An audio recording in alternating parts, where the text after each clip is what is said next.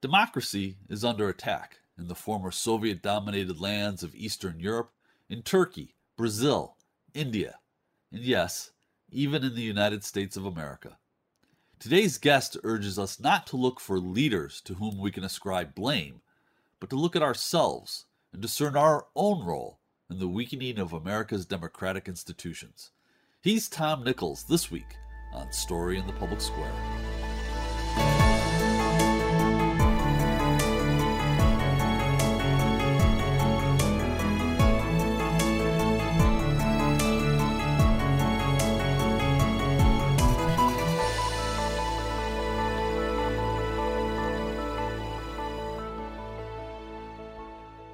Hello, and welcome to Story in the Public Square, where storytelling meets public affairs. I'm Jim Ludis from the Pell Center at Salve Regina University. And I'm G. Wayne Miller with the Providence Journal. Each week, we talk about big issues with great guests, authors, journalists, artists, and more, to make sense of the big stories that shape public life in the United States today. This week, we're joined by an acclaimed author, strategist, and scholar, Tom Nichols, who is one of the world's great Twitter follows, but he's also the author of a new book, Our Own Worst Enemy, The Assault from Within on Modern Democracy. Tom, thank you so much for being with us. It's great to be back with you guys. So the book really is remarkable, Our Own Worst Enemy. Can you just give our audience sort of that 30,000-foot overview of what the book is? Sure. Liberal democracy is in trouble, and it's in trouble in the United States and around the world because people no longer believe in liberal values like tolerance, secularism, civic-mindedness, stoicism. And we've had a tendency for years to blame others, that we blame globalization, we blame the elites, we blame technology, we blame foreign countries. And the central theme of the book is that as members of democracy, the responsibility falls on us. We are our own worst enemy. A lot of the problems that we face in the late 20th and now early 21st century, these are all within our grasp to solve, but we prefer to blame others, and we're becoming a very uncivic culture. And you can't sustain a democracy on narcissism, selfishness, intolerance, and so it's basically, the book is an argument that we need to look at ourselves and think about how to rekindle civic re-engagement to support the kind of citizenship that liberal democracy requires to survive. That's not a simple argument to make. And you were candid before we started taping that you have some anxiety about how this is going to be received. Yeah, I mean, it was a hard book to write, because it's difficult to turn to your fellow citizens and say, look, I think, you're the problem. We're the problem. I'm the problem. It's always easier to blame somebody else. It's easier to say, well, it's the Chinese, or it's the oil companies in the 70s, or, it's the internet. And as if we have no agency or freedom or responsibility for anything that's happened over the past 40 or 50 years. And, it's very anxiety producing to say, I think I've figured out why this is happening. And, it's you and me, and we have to take responsibility for this. That's not an argument anybody ever likes to make. So can you break down some of the root causes of what you describe as a descent or an evolution, or whatever the word is, into an uncivic society? I mean, obviously, there have been a lot of changes in many things, technology, politics, and whatnot, but give us the root causes. Well, there are three things I identify, in the book. One of them is that we've basically come to expect peace, affluence, and a very high standard of living. And of course, to go back to Jim's question about why that provokes a little anxiety, when you say, we live in a time of peace and prosperity, inevitably somebody says, no, we live in a time of forever war and poverty and misery. When in fact, all of the evidence suggests that we live in the healthiest and best time in human history. Even the poorest among us live a better life than they did 50 years ago. Now, there's a lot of inequality. The very wealthy are much richer than they once were. The rising tide has not lifted all boats equally quickly. But there is this weird nostalgia for a time that people think was better, when in fact, I think, to go back to your question, Wayne, the three main things that have driven this are the end of the Cold War and the advent of a long period of peace punctuated by military conflicts that have been outsourced to volunteers, frankly, a time of great affluence, even spreading down into the middle and working classes, and technology providing us with a very high standard of living that has produced, there's a phrase, and I use it in the book, that sociologists use called hedonic adaptation, where the level you're living at becomes kind of the base level. Like if you've always had a king size bed, all other beds seem small. If you've always eaten, hamburgers, hot dogs seem cheap, and on and on and on. And I think we've just gotten used to that level of entitlement. And so when anything goes wrong, we say, well, things change, factories close or industries move, and therefore the government and the world and society is at fault. And it's not, and I'm angry and I'm not to blame. Somebody has betrayed me. And you can't sustain a democracy on this constant sense that everything I do is right and everything everyone else has done to me is wrong and I'm a victim. Isn't that really the essence of narcissism? Well, the thing I was going to say is that all of these are predicated on, we're taping this remotely. First time I'm not in the studio with both of you. We're taping this remotely during a pandemic. And yet the real pandemic, the one that's been going on for over 40 years, is a pandemic of narcissism. And it's rampant in the United States, but it's spreading in other countries. There's a lot of data on this over the past 40 or so years, since about the late 70s, that narcissism has really become a wildfire out of control in Western societies. And there's a lot of reasons for that. Again, high living standards, the ability to do a lot of things without having to interact with other people, the fact that we have fewer children, the baby boom is over, and so we're not as woven into some of those middle level institutions that children kind of drag us into. We live in more living space and further away from each other. There's a lot of reasons for it, but we have become an incredibly narcissistic society where if any of our wants are not satisfied, forget about needs for a moment. I mean, even if our wants are not satisfied, we assume that someone has screwed us over and betrayed us, and that the government is failing to meet our needs, and it is poisonous. So yeah, I want to go in a million different directions on this, but I remember at some point learning, I think it was Benjamin Disraeli, who said that democracy is a race between education and disaster. Is the solution to restoring civic virtue education? How do you stop people from being narcissistic? I don't know, and I probably shouldn't say that because there's supposed to be a big solution at the end of the book. And it's one of those things where I'm supposed to say, I'll buy the book and I'll tell you in the last chapter how I figured it all out. Spoiler alert. I don't, it's ironic for the guy who wrote The Death of Expertise to say that education is not the answer. In fact, universal education, as I argued in my previous book, has actually increased this narcissism because people think they know more than they do.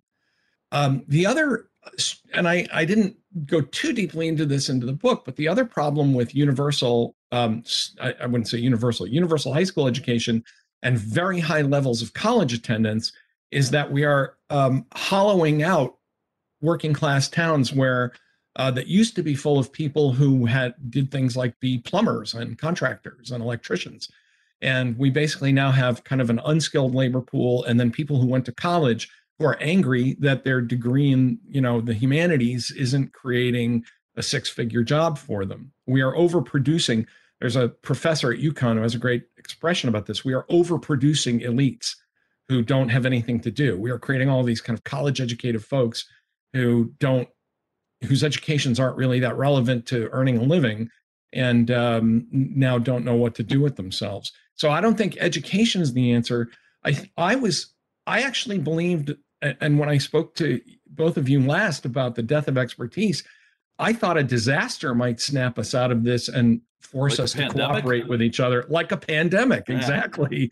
And actually, it's just accentuated those narcissistic differences between us, which I think is a real national tragedy. So I'm not quite sure what does it.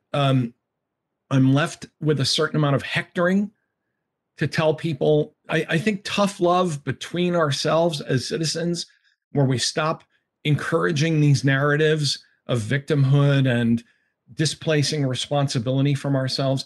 One of the things that struck me writing the book, and then I'll get off this soapbox, is how much we do not respond to things as adults anymore. We've become a very permanently adolescent culture. We are quick to take offense. We nurture grudges. We believe that we are always victims. We think that anything that doesn't go our way is somebody else's fault. It really, as a kid who grew up in the 60s and 70s, it really strikes me how I live in a society that doesn't seem to have adults in it anymore. And I think that's part of the narcissism problem. So you talk about the wildfire of narcissism. Explain, if you can, I'm sure you can, the role the internet has played on that, number one, and then the role of different news channels from Fox to CNN to, sort of the mainstream old-fashioned ABC and whatnot. Those have played roles, of course. Oh, the internet takes narcissism and injects just this massive jolt of steroids into it. And, I'm sitting here saying this as part of the problem. As I say in the book, I'm part of the problem. We are too hyper connected to each other, said the guy with 500,000 Twitter followers. But I think, someone had a great line once about Twitter, and I wish I could remember who said it, that every tweet amounts to a declaration, a demand to acknowledge that I exist. And that's beautiful. Yeah, it is. Every tweet is a declaration and a demand. Acknowledge that I exist. And I think social media encourages something that was already becoming a problem earlier on. In the late 70s, the social critic Christopher Lasch, and I point this out in the book, Lasch said, "We have become a performative culture. We don't do things for their own sake or because they are virtuous or good. We do them because everything we do is a performance for other people where we then demand gratification." Yeah. Social media allows you to perform for hundreds of millions of people every day, every hour of the day, all day long. And the media, Wayne, to link this to your point, the media, because we have an unlimited amount of bandwidth for media, the media stovepipes itself. And of course, the media is now a money-making venture instead of a public service on the public airwaves. The media tailors everything to you, and to generate your attention and your sense of importance. All of these chyrons, and I talk about this in the Death of Expertise, and I link it to this in Our Own Worst Enemy. It is all day sitting with your fight or flight syndrome. There's something terrible's happening and you're in the middle of it and you have to make a decision, and the world needs to know right now what you think. In the book, there's a lot of nostalgia of my own in the book about pop culture. People of a certain age will remember Lost in Space, that had a robot that was always walking around with its arms flailing, going, "Danger, danger, Will Robinson, danger." And I said, the modern, turn on your cable TV now is like living with that robot all day long, shaking its arms at you and trying to get your attention and telling you that you're in danger. And it is absolutely maddening, and it demands that you make a decision. You right now you are so important that this story cannot go on without you. And for reference, someone pointed this out to me just the other day on social media, ironically enough, that when the Apollo 13 disaster happened at about 1 a.m. Eastern time, Walter Cronkite goes on the air. He stays on the air for 3 or 4 hours and then says, "Well, our next update will be in about 3 hours. We'll come back on at about 6 o'clock in the morning." And there was this sense of, no, we're not sitting here all night just constantly reviewing that these 3 men could die. We've told you what we can. Mission Control has given us all the information they have. You have to get some sleep and go to work in the morning. We'll see you again around 7 o'clock. And if there's anything else, we'll come back on. But until then, we don't expect any news. And the idea of doing that today is unthinkable. It is unthinkable that in the middle of a crisis that a newscaster would say, "All right, we all have to get some rest. You go get some rest and we'll see you in 3 hours. Now it's this constant narcissistic gong slamming that you are the most important person in this story, and without you, this won't get figured out. And that's insane. And it keeps people in a constant stew of stress chemicals in their body. You make a point in the book that this is not just happening in the United States, that in fact the trend towards illiberal democracies, and we might want to define what that means for the audience, but that illiberal democracies are actually growing in number around the world. Yes, and one of the reasons that I shied away from making more economic arguments is that the economic arguments about this fall apart when you look around the world. There are people who have argued, for example, that the United States has this problem because we have great income inequality. And yet, as other people have pointed out, some of the most illiberal regimes, such as Hungary. I mean, Hungary is a European nation. It's a member of NATO. It's European, part of the European family, is one of the most illiberal regimes and has very low income inequality. Poland has developed a serious anti-Muslim movement in a country that has almost no Muslims in it. This is manipulation by political entrepreneurs who have figured out that keeping people scared and angry is a path to power. And by illiberal democracy, it almost seems contradictory, doesn't it, to say, well, it's a democracy, but it's not liberal. An illiberal democracy is just a majoritarian tyranny. It's where 51% of the people get together and say, you know what? 51% of us have decided that women shouldn't be able to vote. 51% of us have decided that gay people should be, put in camps. 51% of us have decided that there should only be one religion. It should be the state religion. I mean, technically, it's democratic in that a majority decides, but it's a majority deciding based purely on ideas that are intolerant and, in the end, undemocratic. And you can see this happening in the United States when people say things like, my elected representative shouldn't do what he or she thinks is best or what the Constitution is about. They should just do what we tell them to do. Well, that's not democracy. That's mobocracy. That's majoritarian tyranny. And the Constitution, the American Constitution, was written specifically to avoid that outcome. We need to take a quick moment for station identification. This is Story in the Public Square, where storytelling meets public affairs. An audio version of this show can be heard 4 times every weekend on Sirius XM Satellite Radio's popular Politics of the United States. That's the POTUS channel, number 124. We produce Story in the Public Square with a great crew at Rhode Island PBS, and we're lucky to work with them. I'm Jim Ludes. On most days, you can find me running the Pell Center at Salve Regina University in beautiful Newport, Rhode Island. If you want to connect with me on Twitter, you can do so at JM Ludes. Joining me as he does every week in the co-host chair is my friend G. Wayne Miller, who is an award-winning journalist with the Providence Journal and the author of 19 books. You can find Wayne on Twitter too, at G. Wayne Miller. And our guest this week is national security expert Tom Nichols, whose new book is Our Own Worst Enemy, The Assault from Within on Modern Democracy.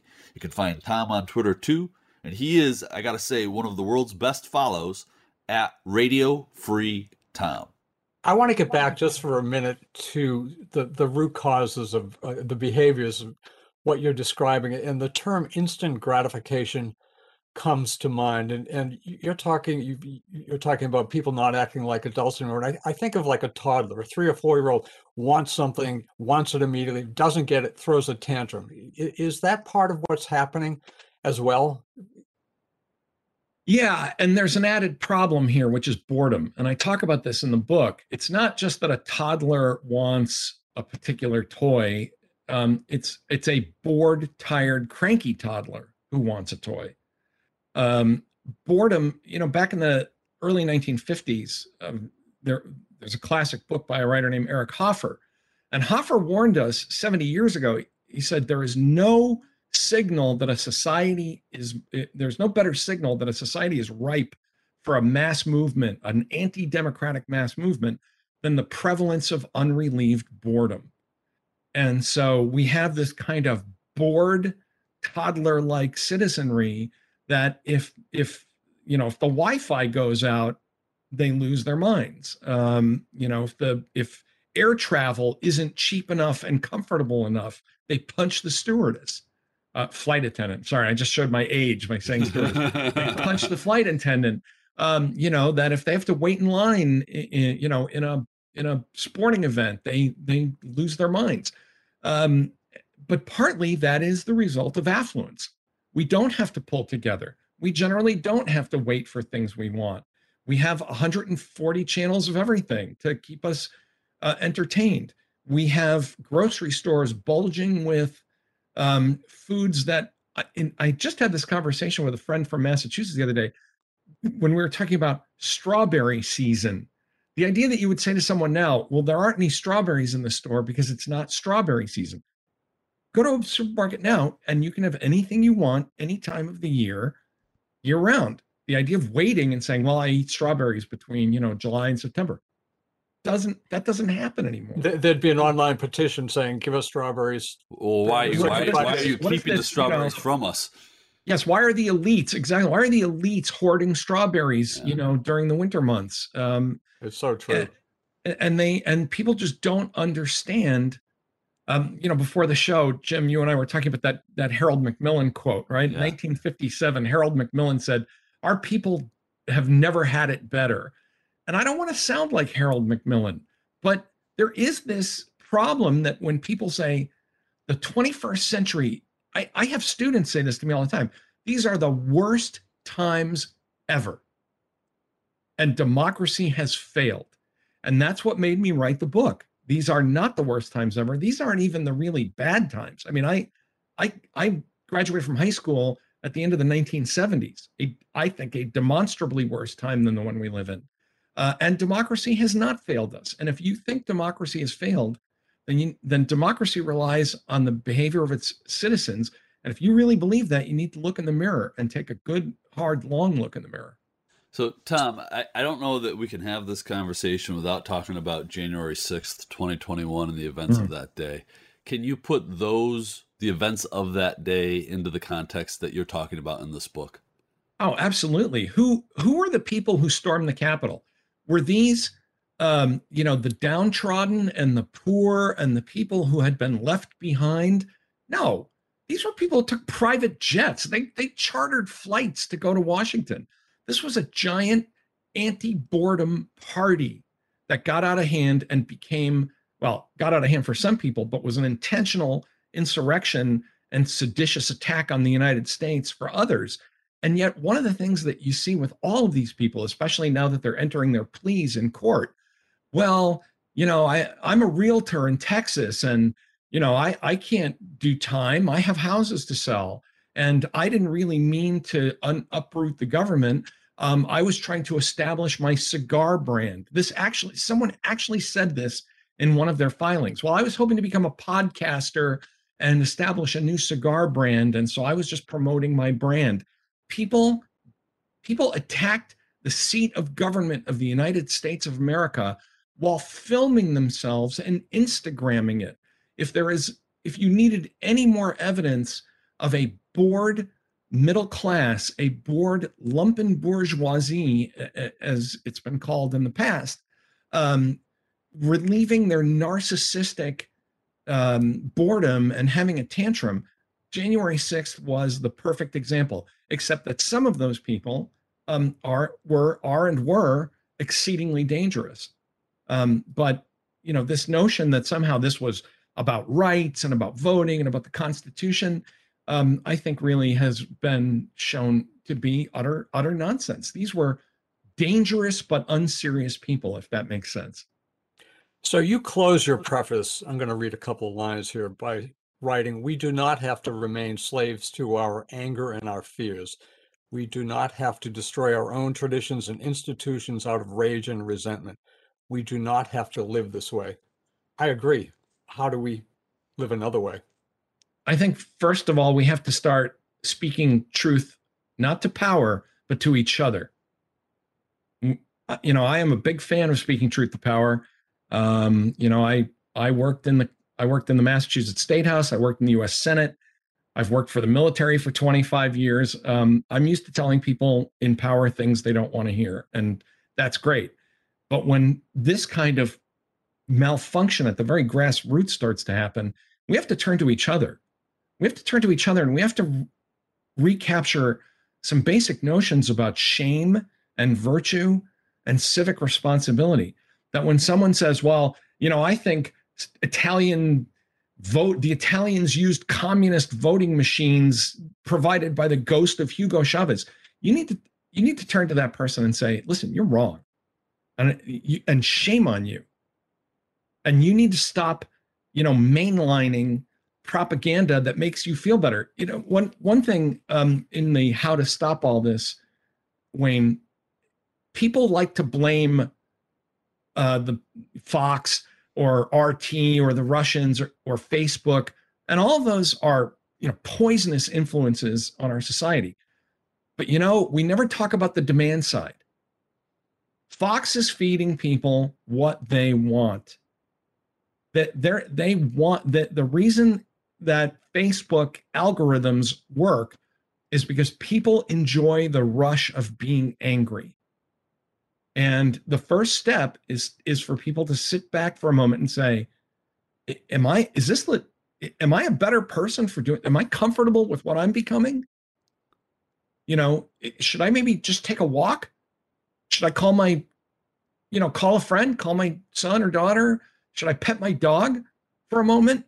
Because these algorithms and the way that these programs are constructed are addictive. But in the end, part of breaking an addiction is you have to recognize you have a problem and you want to quit. And, this notion of, well, if we could just shut off Fox, this makes me crazy when people on the left say, well, we should just shut down Fox. That is an illiberal solution as well. You don't shut down Fox. You stop watching Fox. That there's a difference. And you make a decision that you're not going to simply,